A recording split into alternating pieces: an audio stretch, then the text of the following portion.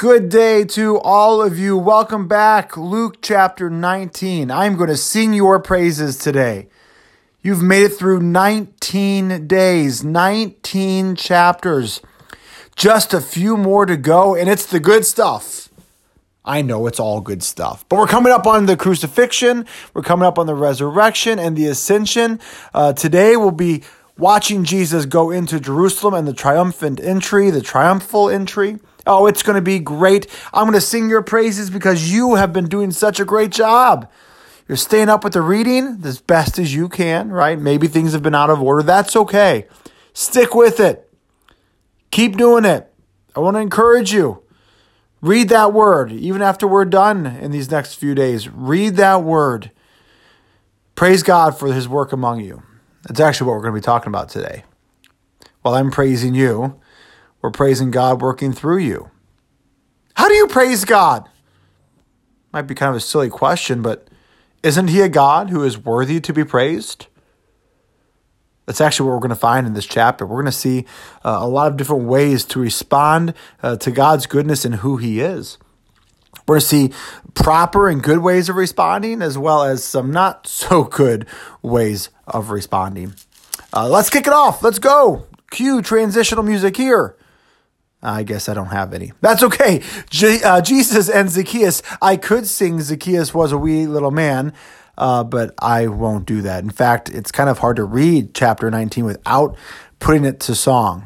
If you did it, good job. You're better than me. I'm not going to sing today. I'm not going to put you through that misery.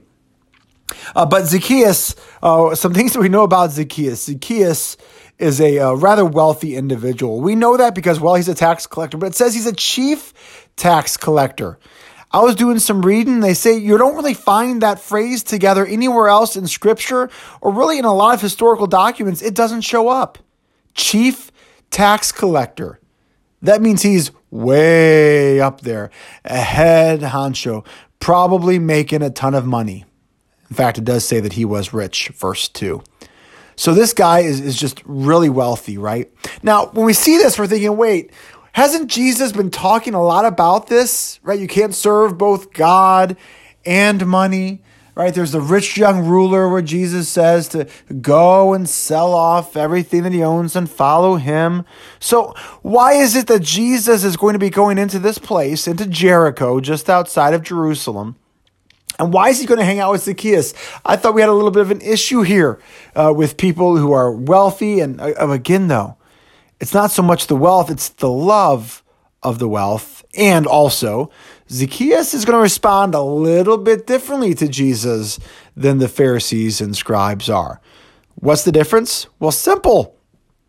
Jesus is coming into town, and Zacchaeus is seeking Jesus out. He wants to be a part of Jesus. He wants to go to Jesus. In some way, he's heard about Jesus, and he wants to be in his presence. Can't, though. He's too short. He's not tall. So he climbs up that sycamore tree. I almost sang it, but I didn't. He climbs up in the sycamore tree. See, unlike the Pharisees and the Sadducees, Zacchaeus wants to see Jesus. He's not looking to trick Jesus. He wants to see Jesus. That's the funny thing about it, though. Jesus calls out to Zacchaeus, "Come on down. I'm going to stay with you today." And there you see it. It says they grumbled. We see the Pharisees doing the same thing in chapter 15 before the parables of the lost sheep and the lost coin and the prodigal son, that they're grumbling because Jesus is eating with sinners. See, the grumbling, this is kind of reminiscent of what was happening in the Old Testament when they were wandering through the wilderness. Right before they got into the promised land, the Israelites were grumbling. How appropriate then that right before Jesus comes into Jerusalem, on the outskirts of Jerusalem and Jericho, we see that there is grumbling going on. It seems like there's constant grumbling when it comes to what God wants to do versus what the people want God to do. But the grumbling isn't going to stop Jesus from working. See, he is going to a man's house who is a sinner. That's why he comes. See, it's the same thing that we've heard earlier in Luke. We have this repetition here of why Jesus comes. He comes for those who are sinners, those who need him. That's why Jesus comes. Yes, we see that Zacchaeus is a rather wealthy individual, but we see that spiritually he is poor. And I love it, right? He has this great response. He doesn't want to give away all of his stuff in order to have Jesus, but he gives away things as a response to who Jesus is. This Lord is here before me. As a result, this is what I'm going to do. Half of my goods I'm going to give to the poor. And if I've ever messed up or taken stuff from people I shouldn't have, I'm going to restore it times 4. See, this is how he praises Jesus. This is how he glorifies God, by giving. Some of you are probably thinking that, right? When I said, how do you praise God? Some of you are probably thinking, well, I put money in the offering plate. That's not bad, right? We don't give out of obligation. It is a cheerful giving. Look at the blessings that you have given me, Lord, that I'm able to give out of my blessings back to you, knowing full well that you're going to continue to supply even more. Zacchaeus knows that God is going to continue to supply things for him. He can give it all away. He doesn't have to worry about God taking care of him. He knows that God will. He's going to praise God for his good work through Jesus by giving. And I hope you all do as well. But this takes us to the parable of the minas. Now, a lot of times when we look at this, the 10 minas, it's easy to get caught up in the stewardship idea of it. And yeah, you can talk about the stewardship of it, but there's a whole lot more going on here. I think that I would tend to agree with Dr. Just in the commentary when he says the stewardship stuff is really secondary compared to what really is going on here. And that has to do with the rejection of Jesus as the king. Because it starts off by saying, as they heard these things. So as Jesus was talking about salvation coming to this son of Abraham, knowing that this was all going on, all these things are being said, he tells them this parable because he was near Jerusalem. And they supposed that the kingdom of God was to appear immediately. So things weren't going to go the way that a lot of people thought, whether you were like a Pharisee or whether you were one of Jesus' disciples. It's not like he's going to march into Jerusalem and all of a sudden all of the armies of the world are going to bow down to this new son of David. That's not the kind of kingdom that he has come to usher in, right? His kingdom is eternal. But they don't understand that yet. In fact, they won't, right? Not until the Holy Spirit comes on them at Pentecost. But this is allowing for us to see kind of what's going on before Jesus gets in.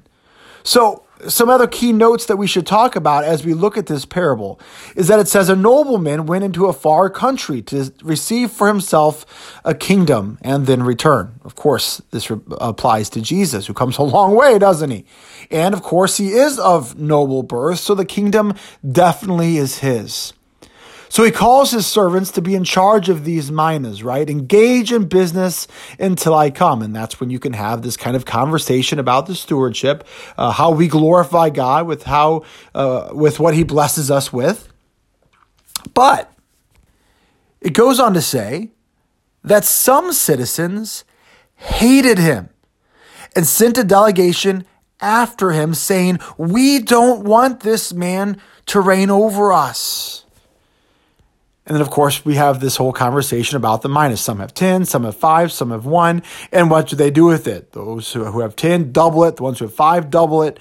And the one that just has the 1, what does he do? Well, he doesn't do anything. Right? We can talk about the 10 and the 5 and how it's probably referring to the disciples and how they go out and proclaim the kingdom of God. Fruit comes forth from their labor. But then you have those who reject the kingdom, which is who? Well, that's pretty easy, right? That's the Pharisees, that's the Sadducees, that's the scribes. They don't like what Jesus has to offer. They're rejecting Jesus as the Messiah. You're not the kind of Messiah that fits our understanding of what the Messiah is supposed to do. Give us another one. I mean, this really is an outright rejection for what Jesus has come to do. But see, here's the reality of it. Whether they're rejecting him or not, he is the king. He is coming. And for us who are in Advent, when he talks about how he is going to come back again and take away from those who have not continued to glorify him with their gifts, we understand that he is going to come back for us. Not that we are the perfect stewards, but we know that he has entrusted them to us, and we continue to do our best to praise him with all that we have, whether it be our voice, whether it be our money, whether it be our time, whether it be our talents. Thankful that he saved us by his good work and how he has brought us into the kingdom. But you can kind of see, though, how this is playing out into the narrative. If you're looking at the parable of the 10 minas by themselves, you could see how this would really be a stewardship kind of focus here. But when you look at it within the narrative, you really see that Jesus is really letting the Pharisees know, look, this is about you. I'm here, you're rejecting me, and in the end, it doesn't really matter because I'm coming, whether you like it or not. And that actually takes us into that very point, the triumphal entry into Jerusalem, where from chapter 9 on, if you remember way back in chapter 9, wow, that was a long time ago, wasn't it? John chapter 9, we talked about how Jesus now has his face set towards Jerusalem. This is what he seeks to do. He is journeying towards Jerusalem, where the journey is about to come to an end. But he does so through this entry, right? This Palm Sunday passage. Now, we love the Palm Sunday passage, right? It gets you really excited for Good Friday. Oh, don't want to skip Maundy Thursday, Good Friday, and Easter Sunday. But you certainly do see that while Jesus is coming into Jerusalem, he's coming to be the king, but nobody really understands what kind of king he's supposed to be. I mean, they think they know, they kind of know if they're a disciple, but they don't totally get it, even though Jesus has made all of these sacrificial predictions. And the Pharisees definitely don't think he is the one that's coming to be king. So, you have all kinds of people expecting Jesus to be certain things, but really none of them are right. Jesus comes to do what Jesus is supposed to do, and that's the work of the Father. But one thing I do like in making this connection, and you can really only do this through Luke's gospel, is how do we begin this journey? How did we begin? Do you remember? We began by talking about Zechariah. Of course, it was about John, but John coming through Zechariah. Remember, Zechariah means the Lord remembers. And so we have this beautiful quote from the Old Testament book of Zechariah, the Lord remembers, where Jesus is coming in on a colt tide, right? So what I love about this is that we have this beginning of the gospel with the Lord remembering. That's what Zechariah means. And Jesus is going to be coming into Jerusalem because the Lord remembers his promise. And that's what we should be thinking about during this Advent season, is that we have a God who remembers his promises. It's not just a one-time thing. So everything that Jesus says with regards to this book and what he says he's going to do, he does. And even the things that he hasn't fully completed yet, like come back, we know he's going to complete it because the Lord remembers his promises. All right, so Zechariah talks about this, the colt tide, right? No one's ever sat on it. Royalty, Jesus coming in, and everybody starts shouting, right? Blessed is the King who comes in the name of the Lord, peace in heaven and glory in the highest. But of course, some don't like this. You have the Pharisees, no, rebuke your disciples. See, you're entering our territory now. That's probably what they're thinking. The temple's our domain. We know you're going to be headed there. Jerusalem is the holy city. This is where we are in charge. But little do they realize this is God's holy city, and God in the flesh is standing right in front of them, but they're trying to teach Jesus, trying to teach the teacher. Rebuke your disciples. What they're saying is incorrect. You got to play by our rules. And Jesus gives that famous response. I tell you, if these were silent, the very stones would cry out. That's interesting because don't you remember what John says, John the Baptist, in chapter 3? Do not begin to say for yourself, we have Abraham as our father. For I tell you, God is able from these stones to raise up children for Abraham. From these stones. See, the stones would cry out. The children of Abraham are being raised up. And it's not those you'd necessarily think. It's tax collectors and sinners. They're the ones crying out. These are the children of Abraham. It's Gentiles, you and I, 2,000 years later, who are proclaiming the goodness of God.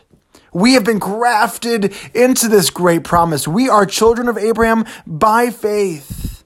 See, the answer is that it lies with Jesus. And the Pharisees have it all wrong. They're out fighting against Jesus while they should be accepting him. Well, Jesus weeps for Jerusalem, right? The holy city is eventually going to be in ruins. It's not going to be about the temple anymore because the holy temple is going to be Jesus himself. And then as Paul will tell us, the Holy Spirit will reside in us, so we are God's temples as well. But interestingly enough, one of the first things that Jesus does when he comes into Jerusalem is he goes to the temple, right? It's time to cleanse it. And Luke's section of this particular pericope is much shorter than some of the others. He goes in. It says he drives out those who sold. It is written, "My house shall be a house of prayer, but you have made it a den of robbers." Now, the whole idea of that sacrificial system was set up for a reason. It wasn't bad for them to be selling some of these sacrifices so that people who are journeying from far away could be a part of it. That's not the issue. The issue is that it's been, turned into a den of robbers. People are selling other things, and they're also have some crooked balances. So the money changers there were doing a pitiful job of being fair. They're out to make money. They're out for a profit. They're making a profit off worship with the Holy One. I mean, this is going to be a big no-no. That's why Jesus gets upset. So Jesus goes and cleanses the temple. But what we are definitely going to find in the next couple of chapters is that the temple doesn't matter anymore, because we know that curtain will be torn in two, that the holy temple is Jesus himself. We're going to see it come to ruins, but then be raised again. So let's continue on. Good job. We keep praising God through our reading. We praise him through our voices as what's happening here in the text, but we also praise him with all the gifts that he has blessed us with, our money, our time, talents. We praise him continuously. I pray that you continue to do that as well. Hey, I'm enjoying it. We press on. Chapter 20 tomorrow. See ya.